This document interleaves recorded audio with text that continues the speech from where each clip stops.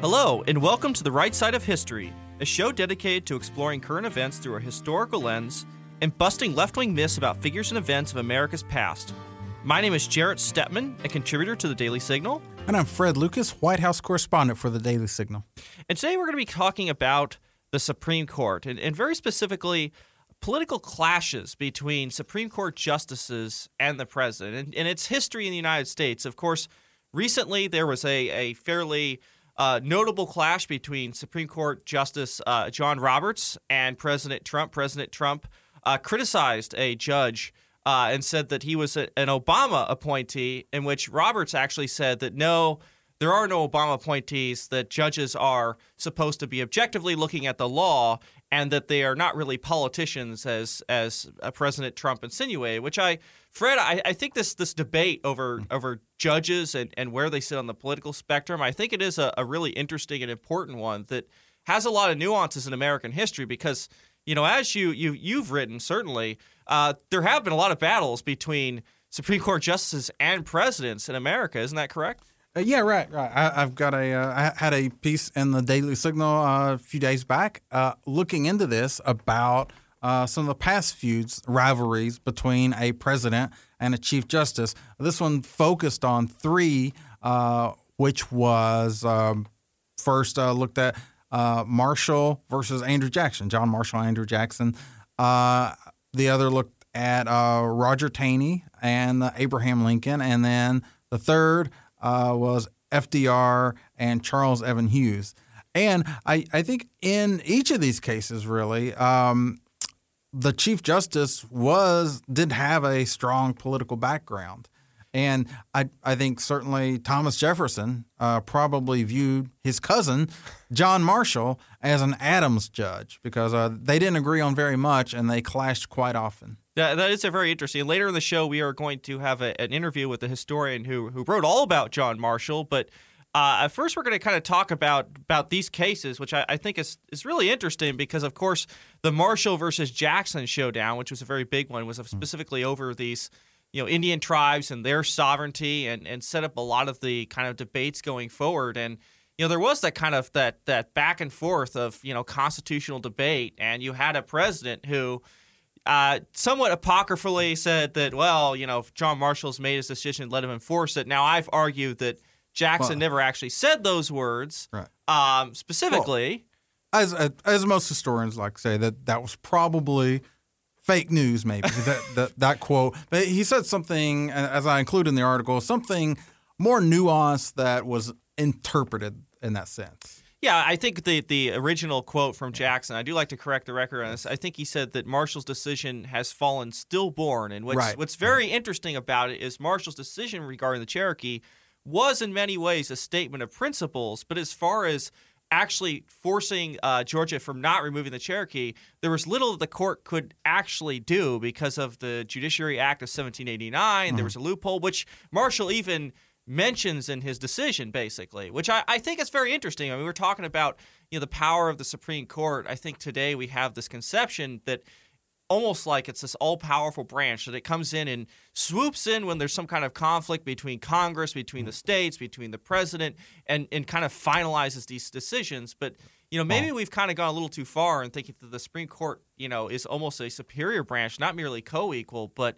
actually superior. I think that's really changed over time. More equal than others, as Orwell might have said in Animal Farm. But then we saw that in the Kavanaugh hearing, right? I mean, it was so important, really, to both sides because everything hinged on who controlled the Supreme Court and who would now inhabit what had been the Kennedy swing seat.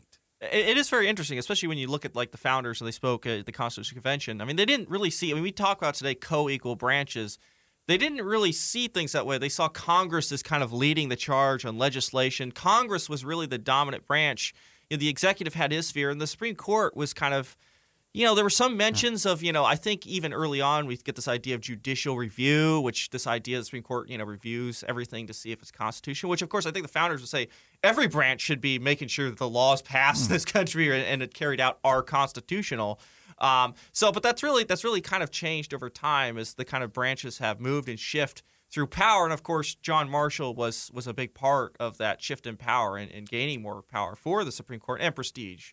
Yeah, and so something I had in my piece about those rivalries is that we saw Jackson actually in his veto message in 1832 of the National Bank talked about how the Supreme Court should not be the final arbiter. The Supreme Court had a 1819 decision upholding the National Bank. Jackson didn't think the Supreme Court should be a final arbiter of what's constitutional.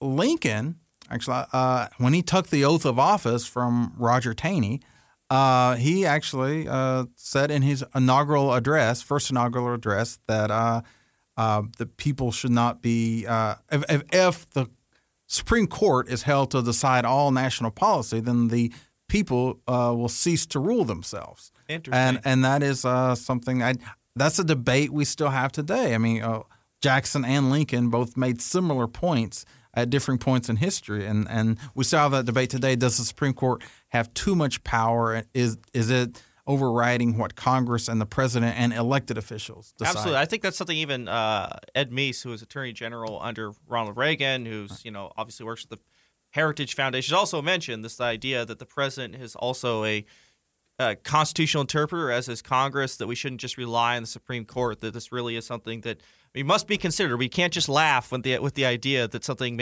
law may be constitutional or not, as the Speaker of the House, Nancy Pelosi, once did about Obamacare long ago. But bringing up Lincoln, I think it'd be interesting now to turn to this Lincoln-Taney debate, which you actually had in your piece, because this one almost more fraught just because the issues regarding the Civil War and wartime, and Taney, one of the people who kind of guided this country toward war with this big decision, this now infamous decision, the Dred Scott decision that, of course, made slavery legal throughout the entire country. Right. Yeah. Kind of similar to the modern, Roe v. Wade decision that made abortion legal. It nationalized what had been essentially a state or regional issue, and he thought he was putting the final nail in the coffin on this as a political issue. No need for debate anymore. We can avoid war like this. Peace in our time. Roger Taney. That was somebody else, actually. Talk about the conflict between Taney and Lincoln, because this was very fraught during the war. Right. Yeah, and it was. And then when Lincoln suspended habeas corpus, which I have this in the piece as well, it was Taney as in a circuit court decision. In those days, Supreme Court justices would regularly hear circuit court cases. But he ruled that only Congress can suspend the writ of habeas corpus, which is the right to due process and upon arrest. Congress ended up giving Lincoln that right. He did nothing, and actually, as a result of Taney's decision in that. Later on, Lincoln did a blockade of southern ports. That went to the Supreme Court. Taney was actually on the losing end of a 5-4 decision in that case. But, yeah, throughout their tenure in there, those two clashed quite a bit. And there was, I think, unlike with Jackson and Marshall, I think maybe a little more personal between Lincoln and Taney. Yeah, it's interesting. I mean, a lot of the court during the era, I think, is interesting because it kind of gets buried in, this general wartime. A lot of decisions are made ad hoc. Lincoln, when he just ended habeas corpus, essentially, basically just made his decision, let it fly, which I think is very interesting. But, of course, that court itself actually had some Confederate sympathizers on it. It was, again, it's kind of an interesting question about, especially wartime, the limits of presidential power. How much can a court stop a president from doing something, from potentially saving the country? That is part of the constitutional duty of the president to uphold the Constitution of the United States and the Union itself. So I think that does bring up a lot of issues. Now, the last thing that you kind of brought up here is this kind of debate with this guy that not a lot of people maybe necessarily know, Charles Evan Hughes. Can you talk about this last case that you? I think Charles Evan Hughes, and I write about him as having the rivalry with FDR, and he's interesting, one, because he was the Republican presidential nominee against Woodrow Wilson in 1916, a very close race. He'd been on the Supreme Court before, left for politics, and he was actually a Republican Secretary of State under Harding, and then Herbert Hoover appointed him to the Supreme Court as Chief Justice to replace William Howard Taft. As an aside, I don't think we could ever get regular politicians like Charles Evan Hughes, William Howard Taft, for that matter, Earl Warren, on the high court.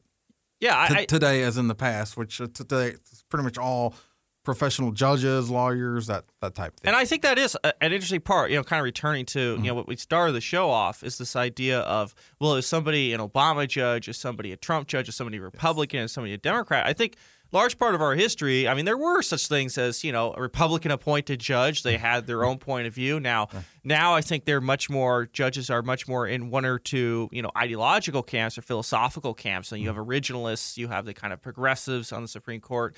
Earlier times, you may have had more regional attachments. You may have had more personal attachments in some cases.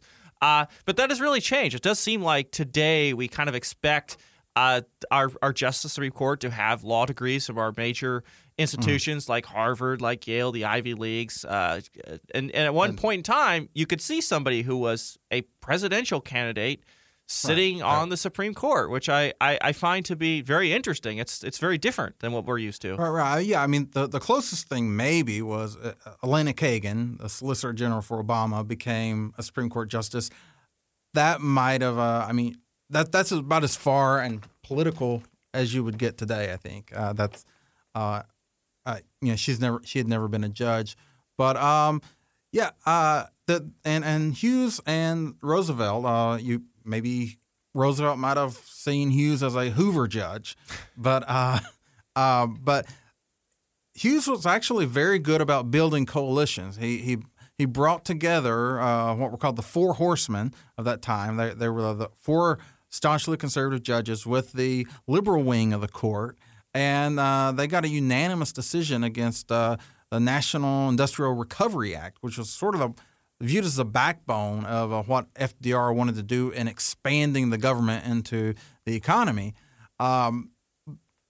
He also put together a coalition of 6-3 to strike down the Agriculture Adjustment Act. So, and I think you brought up, an interesting point with this, Fred, is that he actually worked with a lot of justices who were Democrat appointees in a lot of his decisions. This wasn't just a party line vote. Mm-hmm.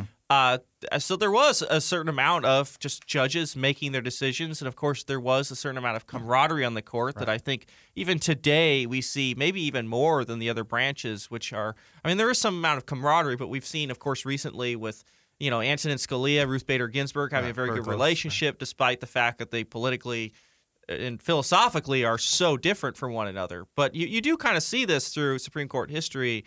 Coalitions changing and justices maybe joining one side or another based on certain decisions. The Hughes case is interesting because there were definitely some, as you mentioned before the show, some unanimous decisions against the Roosevelt administration that Roosevelt reacted to very strongly. Yeah, clearly with his court packing plan, and that is he didn't succeed in that. But actually, Roosevelt went on to say, "Well, we got about 98% of what we wanted to get done with the court plan," and that's because after that was as the Senate shot it down. They thought it was too much encroachment on an independent judiciary, but there was some debate, and the Supreme Court sort of started siding. Enough justices came over to side with Roosevelt, and ruling these New Deal laws were constitutional. That's persuaded the Senate, okay, we don't have to make this extraordinary measure and allow FDR to have 15 justices on the Supreme Court.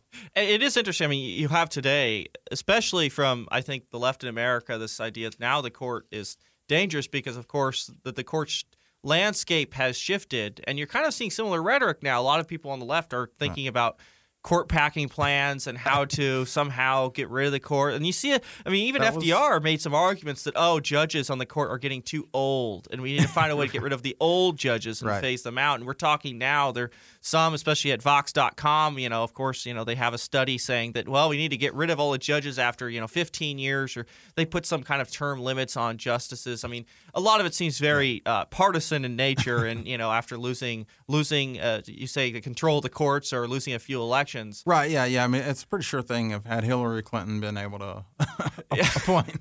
Probably wouldn't have seen the ideas, although maybe they would have still had some court packing plans. So you never know. It's a little peculiar Give for more choices, to have that opinion when somebody from the other party as the president, could potentially just take their ideas and run with it and pack the courts himself. But I think the American people have generally been very fond of the structure of their government, the fact that we now have 9 justices, even though there's nothing on the Constitution that says you have to have 9. I think people seem to be very wary of any changes to that fundamental system, which you could say is one thing that has remained fairly constant. I mean, there has been a respect of the court from Americans, certainly today. Well, and it's important to know Charles Evan Hughes had a role. He sent a letter to the Senate Judiciary Committee, which became a public letter, of course, saying that the justices are handling the calendar just fine.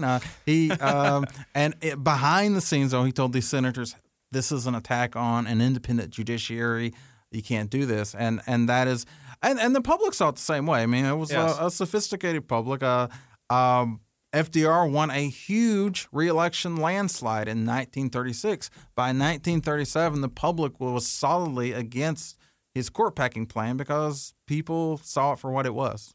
Absolutely. So going back to kind of the original battle we talked about with John Marshall and Andrew Jackson, we're actually very fortunate to have a author and historian who's recently written a book about John Marshall, who I think is one of the great founders of the United States, sometimes not really as well known as others like Alexander Hamilton or George Washington, but certainly one of the great men. And in some ways, you could say the father of the modern Supreme Court in John Marshall. So we're going to have an interview with him coming up next. Want to get up to speed about the Supreme Court? Then subscribe to SCOTUS 101, a podcast about everything that's happening at the Supreme Court and what the justices are up to. We are now joined by Richard Brookhiser, a historian and senior editor at National Review, who has written over a dozen books, mostly about the Founding Fathers. His latest work is John Marshall, the Man Who Made the Supreme Court. Thank you for joining us, Richard. Thanks for having me. Absolutely. And I do have to say right off the bat, I mean, you've written a number of great books over the years, probably about, I would say, a dozen now. One's on George Washington, Abraham Lincoln, the Adams family, the John Adams family, and one really great one on Gouverneur Morris, who I think hasn't had enough attention. You wrote a great book about that. But I have noticed a bit of a pattern that you do tend to write about a lot of Federalists. Is that a trend that I'm noting that's true about your works? Maybe I'm the last Federalist PR guy left standing. I think it evolved naturally. My first book was about George Washington, and then my second was about Alexander Hamilton, which is kind of an obvious way to go from Washington if you're going on, because in the internal fights in the Washington cabinet, Hamilton comes off a little bit better than Thomas Jefferson was. So that, plus Hamilton's story is so dramatic. And this was before the musical. I was doing it before Hamilton was cool. But then once you've made that step from Washington to Hamilton, then you're kind of in that world. But I do have to say, Thomas Jefferson appears in all the books. In this book, the book about John Marshall, the man who made the Supreme Court, he's the antagonist.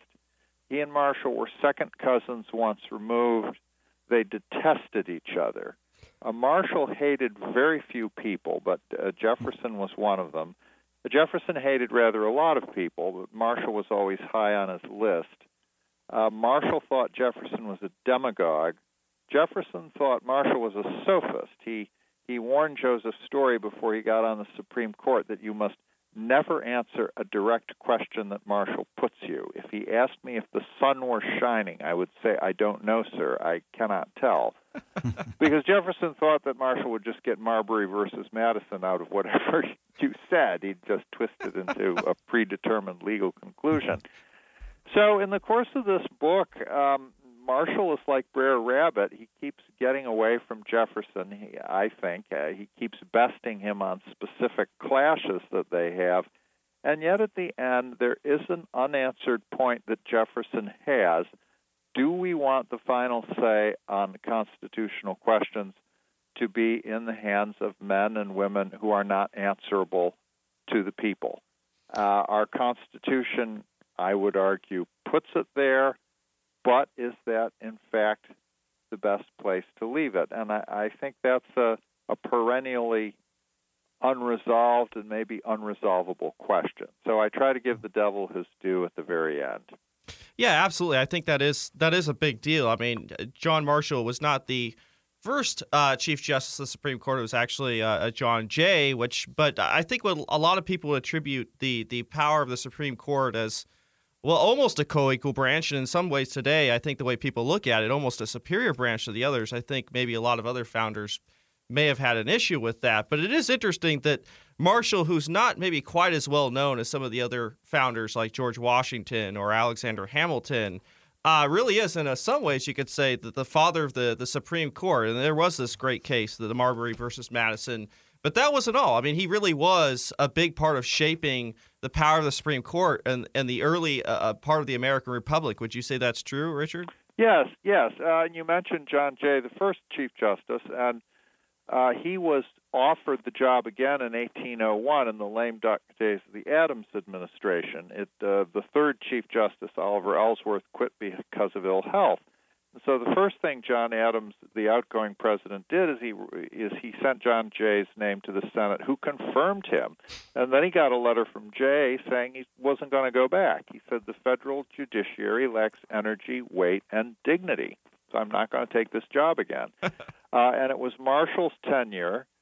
Marshall was the man that Adams then turned to. He lasted in the job for 34 years, still a record.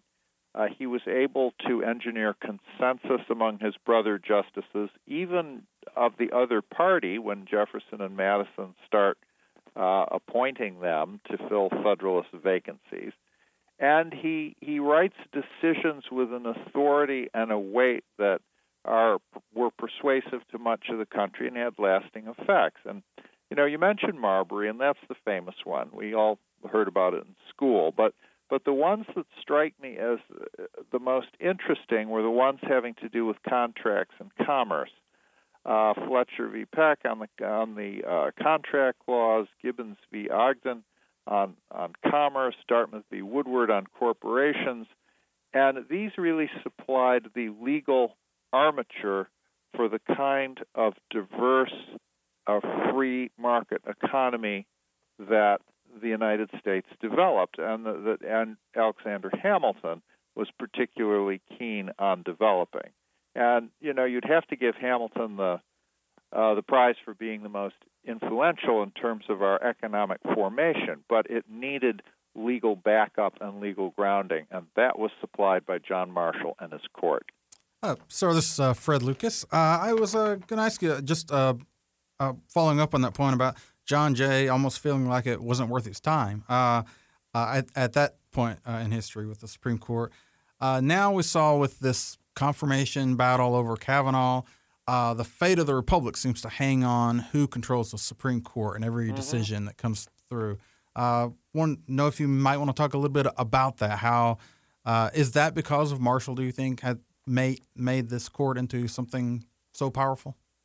Well, I mean, certainly the answer is yes. He turned it from a stepchild of the Constitution to a co-equal branch. Now, did he also make it an overweening branch? I mean, in some sense, you could say yes, but you would also have to say then that George Washington was the father of the imperial presidency because he launched that office with such dignity and success. And yet time goes on and other people play their roles. You mentioned the Kavanaugh hearings, and the point I always make to audiences when I'm talking to them is that one of Marshall's colleagues on the court, a Jefferson appointee, a man named Brockholst Livingston, he had killed a man before he got on the court. He'd had a duel with a Federalist. He was a Republican, a member of Jefferson's party, and he shot the guy in the groin, and he bled out in 5 minutes. And nobody mentioned this when he was being confirmed. So standards have changed. Oh, well, if I could follow up too, also with something recently in the news, we had this tussle between John Roberts and President Trump, who called a district judge an Obama judge. Right. What would Marshall have thought of that? And also, do you think Jefferson would have considered Marshall to be an Adams judge? Oh, absolutely, definitely. Jefferson thought that Marshall was like a Federalist sapper working under the foundations of Republican dominance. But okay, on the Twitter war between Roberts and Trump, I don't think Marshall would ever tweet. He realized that the prestige of the court depended on its being above politics.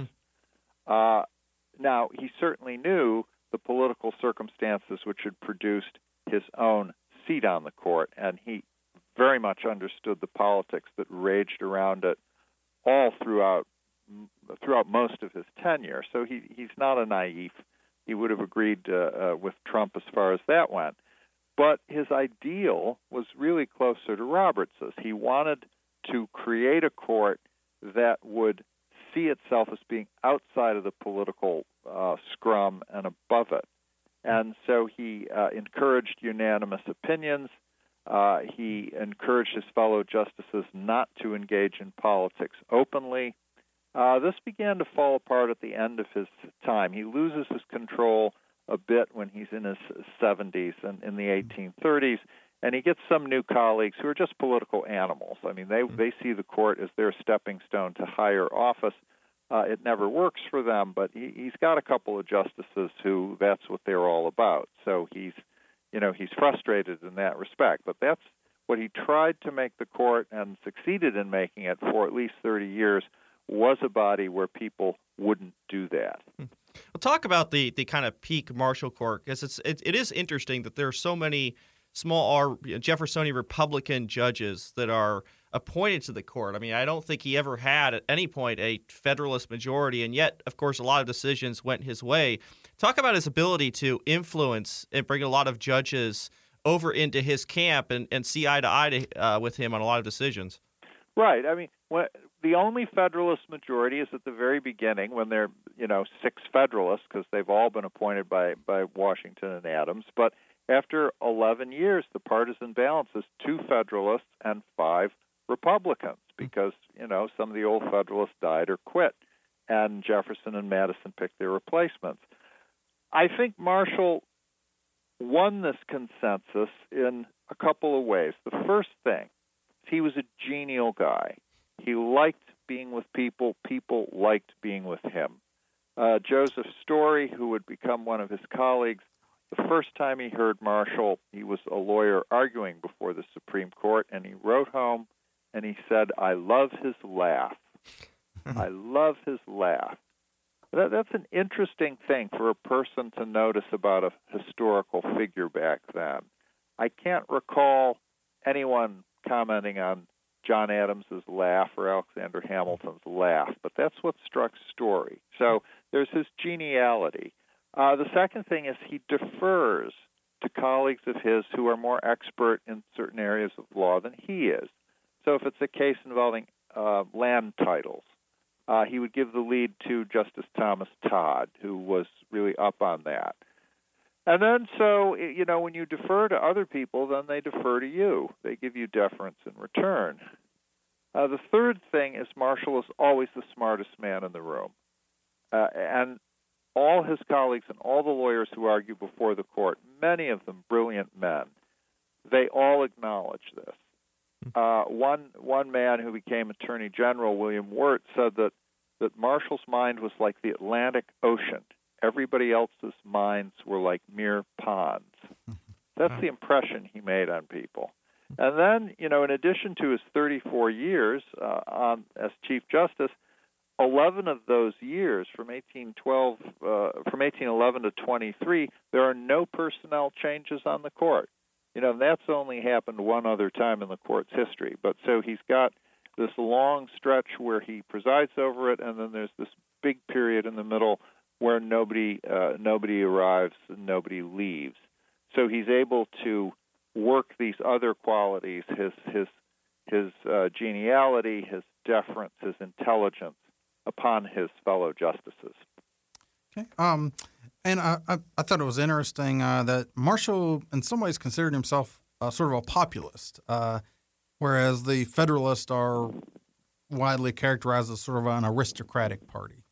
Right. Well, Marshall's populism was profound, but it was very specific. He thought what he called the supreme act of original will had been the writing and ratifying of the Constitution. Now, of course, the writing of the Constitution in Philadelphia in the summer of 1787, that was a secret meeting. There was no public discussion of what was going on. People only learned what all those men were doing when they had finally finished the Constitution and released it into the world. But then there followed an entire year of the ratifying conventions in the states and public debate on this document. It was a year-long national process of people arguing the pros and cons of this new fundamental law and whether or not we should have it. And John Marshall was very involved in that. He was a delegate to the Virginia Ratifying Convention. It was one of the last ratifying conventions held.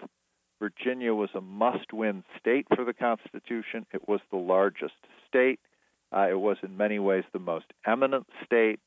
If Virginia had stayed out, it would have been a fatal blow to the new form of government. And the debate and the contest in Virginia was a very close call. You had brilliant people on both sides. James Madison led the pro-Constitution forces. Patrick Henry led the antis. George Mason was an anti. John Marshall was a pro. It was really an all-star game that they had in Virginia. So Marshall, remembering this, says that this was a supreme and original act of will on the part of the American people. They decided collectively that this is what we're going to have to rule us. And so in that sense, he was a populist. He was going to defend that act against later people, in his mind, dumber people or more demagogic people who are going to try to chip it or wear it away or violate it. So on that topic, I think something I had to ask about Marshall's. You say he had great battles with Thomas Jefferson, his cousin, but I think most people, when they think of Marshall, they think of his clashes with Andrew Jackson in particular. And it seems like, of course, they in some ways were great antagonists to one another. But I did find it interesting. I've actually read the eulogy of Andrew Jackson, which he called Marshall one of the greatest men of his age. Talk about the kind of nice thing. I mean, so gracious. Can you imagine some politician doing that? Well, we are seeing some nice eulogies about George H.W. Bush, but I was very struck by that too. Coming from Jackson, and they'd really locked horns. It does strike me because I think the reputation, of course, is that Jackson's this great bully, and he's this man who was kind of say everything, but would say this about a political rival. I mean, obviously these men were on different sides of a lot of political issues of their day, but it seems like they at least had a kind of at least respect for one another. I mean, they may have seemed to have political battles, but it doesn't seem that the two men were personally at odds. Of course, Jackson took many things personally, but I was very much struck by that, and a certain kind of level of respect for a political rival. But of course, they did battle on the constitutional issues. They battled over the political questions, and especially, of course, famously the Cherokee cases. But that wasn't it. It seems like they really were butting heads through most of their careers. Well, I guess the reason they could have this respect is they're not second cousins, maybe. They're not related to each other. But and the other factor is Jackson wins. Jackson is just more determined. He has more follow-through than Jefferson. He criticizes Marshall's constitutional interpretation of McCulloch v. Maryland. He does that in a public statement. And the Cherokee decision, Marshall's second one, Worcester v. Georgia, is never enforced. It just falls by the wayside. Now, it's a complicated story, and what happens at the very end of that process is that the missionary who brought the suit was persuaded to drop it. So Andrew Jackson was never in the position of being notified by the court that he was not seeing that the laws were being faithfully executed. In other words, the court never had to tell him, you're completely ignoring our ruling. But that's what he did. That's what the state of Georgia did. And then the result some years later was that the Cherokees were forced marched to Oklahoma. So that was a clash that Marshall simply lost. I mean, Jackson just toughed him out and prevailed. Absolutely. Coming back to Jefferson a little bit, Marshall viewed the impeachment of Justice Chase as a potential threat to the independent judiciary. Do you think it was a failing for Jefferson, who had always been an advocate for separation of powers and limited government, that he didn't look at the big picture here, that Jefferson was only looking at sort of the politics of getting rid of this justice he didn't like? Well, certainly that was the view of Jefferson and his party. Now, it's often hard to track Thomas Jefferson's footprints because he likes to direct people by indirection. He has a hidden hand presidency. So the lead was being openly taken by Jeffersonians in Congress, and some of those certainly believe that impeachment was simply a house cleaning tool. It didn't have to be high crimes or misdemeanors. It just meant, we disagree with these guys, so we're going to get rid of them and replace them with people we like better.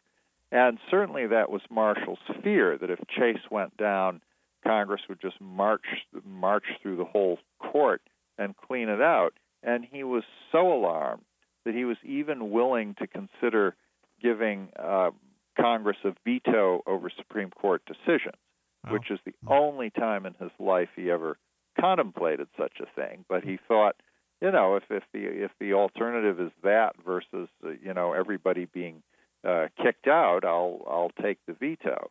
Now, it doesn't come to that. Justice Chase, who was impeached for some intemperate conduct, both during the Jefferson administration and before, he was not convicted by the Senate. So, Jefferson loses that round. And I have to say one thing about Jefferson. When he loses a fight, he can leave it alone. I mean, he can get very caught up in the fight. He can even get very angry at the moment of loss. But then there's something about him. He can calm down. He can move on. He can go to the next thing. And I don't think that's necessarily a bad quality in a politician, because you got to fight another day, and every day has its own problems. Absolutely. So one final question here. The court seems to have, there certainly have been changes over the years. I think the people that sit on the court now tend to be more professional lawyers. I think at one time they tended to be, a lot of times they were just political. They weren't necessarily just coming straight from the Ivies onto the court and whatnot. But, given all the changes we've seen over the years, and some of the things have been kind of solidified, you think John Marshall today would recognize the court's place in American politics as something that he shaped, that he would agree with its role in how it shapes American politics today? Or do you think that he would be concerned about the court or would see it as fundamentally different? How do you think Marshall would view this? Well, I think he'd be unhappy with all the 5-4 decisions, whichever way they leaned. And he would think, can't you guys, and ladies now, of course, can't you all get along? And I think the first thing he might suggest is, why don't we all have a glass of Madeira? Which was his favorite drink and often served to his fellow justices. I do like that aspect of his character, that he seems to be a man who did like to drink and didn't exactly dress well, as you kind of mentioned in your book, which I thought is an also interesting facet of his character, but certainly seems to be one of the great judges in American history, if not the greatest. And certainly I think among the greatest of the founders, maybe didn't get enough credit for what he's done for this country, but certainly played a major role. And, there's so much attention put on Alexander Hamilton today, really shaping the courts for kind of the Hamiltonian vision of America as this great well, you could say capitalist nation, a nation devoted to free markets and an industry that it's really become. So I do definitely urge the listeners to pick up Brookhiser's book. I mean, he always does such a great job of bringing really the character of these men to life, and a lot of short biographies, but really distill these individuals to exactly what they are, especially now as I think our nation really needs to bring back a lot of the greats from our country's history, and certainly among the founders, Marshall is among those greats. So Richard, thank you so much for joining us on the show. We really appreciate you calling in. Okay, thank you very much for having me. Thanks to everyone for joining us on The Right Side of History. If you'd like to listen to past and future broadcasts, you can also check us out on SoundCloud, Stitcher, or the Daily Signal website. Also, take a look at the Daily Signal's Facebook page when we air our next program. And if you are further interested in our work, check out my Twitter, @JarrettStepman, and Fred's Twitter handle, @FredLucasWH. Thanks for joining us. You've been listening to The Right Side of History, executive produced by Jarrett Stepman and Fred Lucas. Sound design by Michael Gooden, Lauren Evans, and Thalia Rampersad. For more information, visit heritage.org.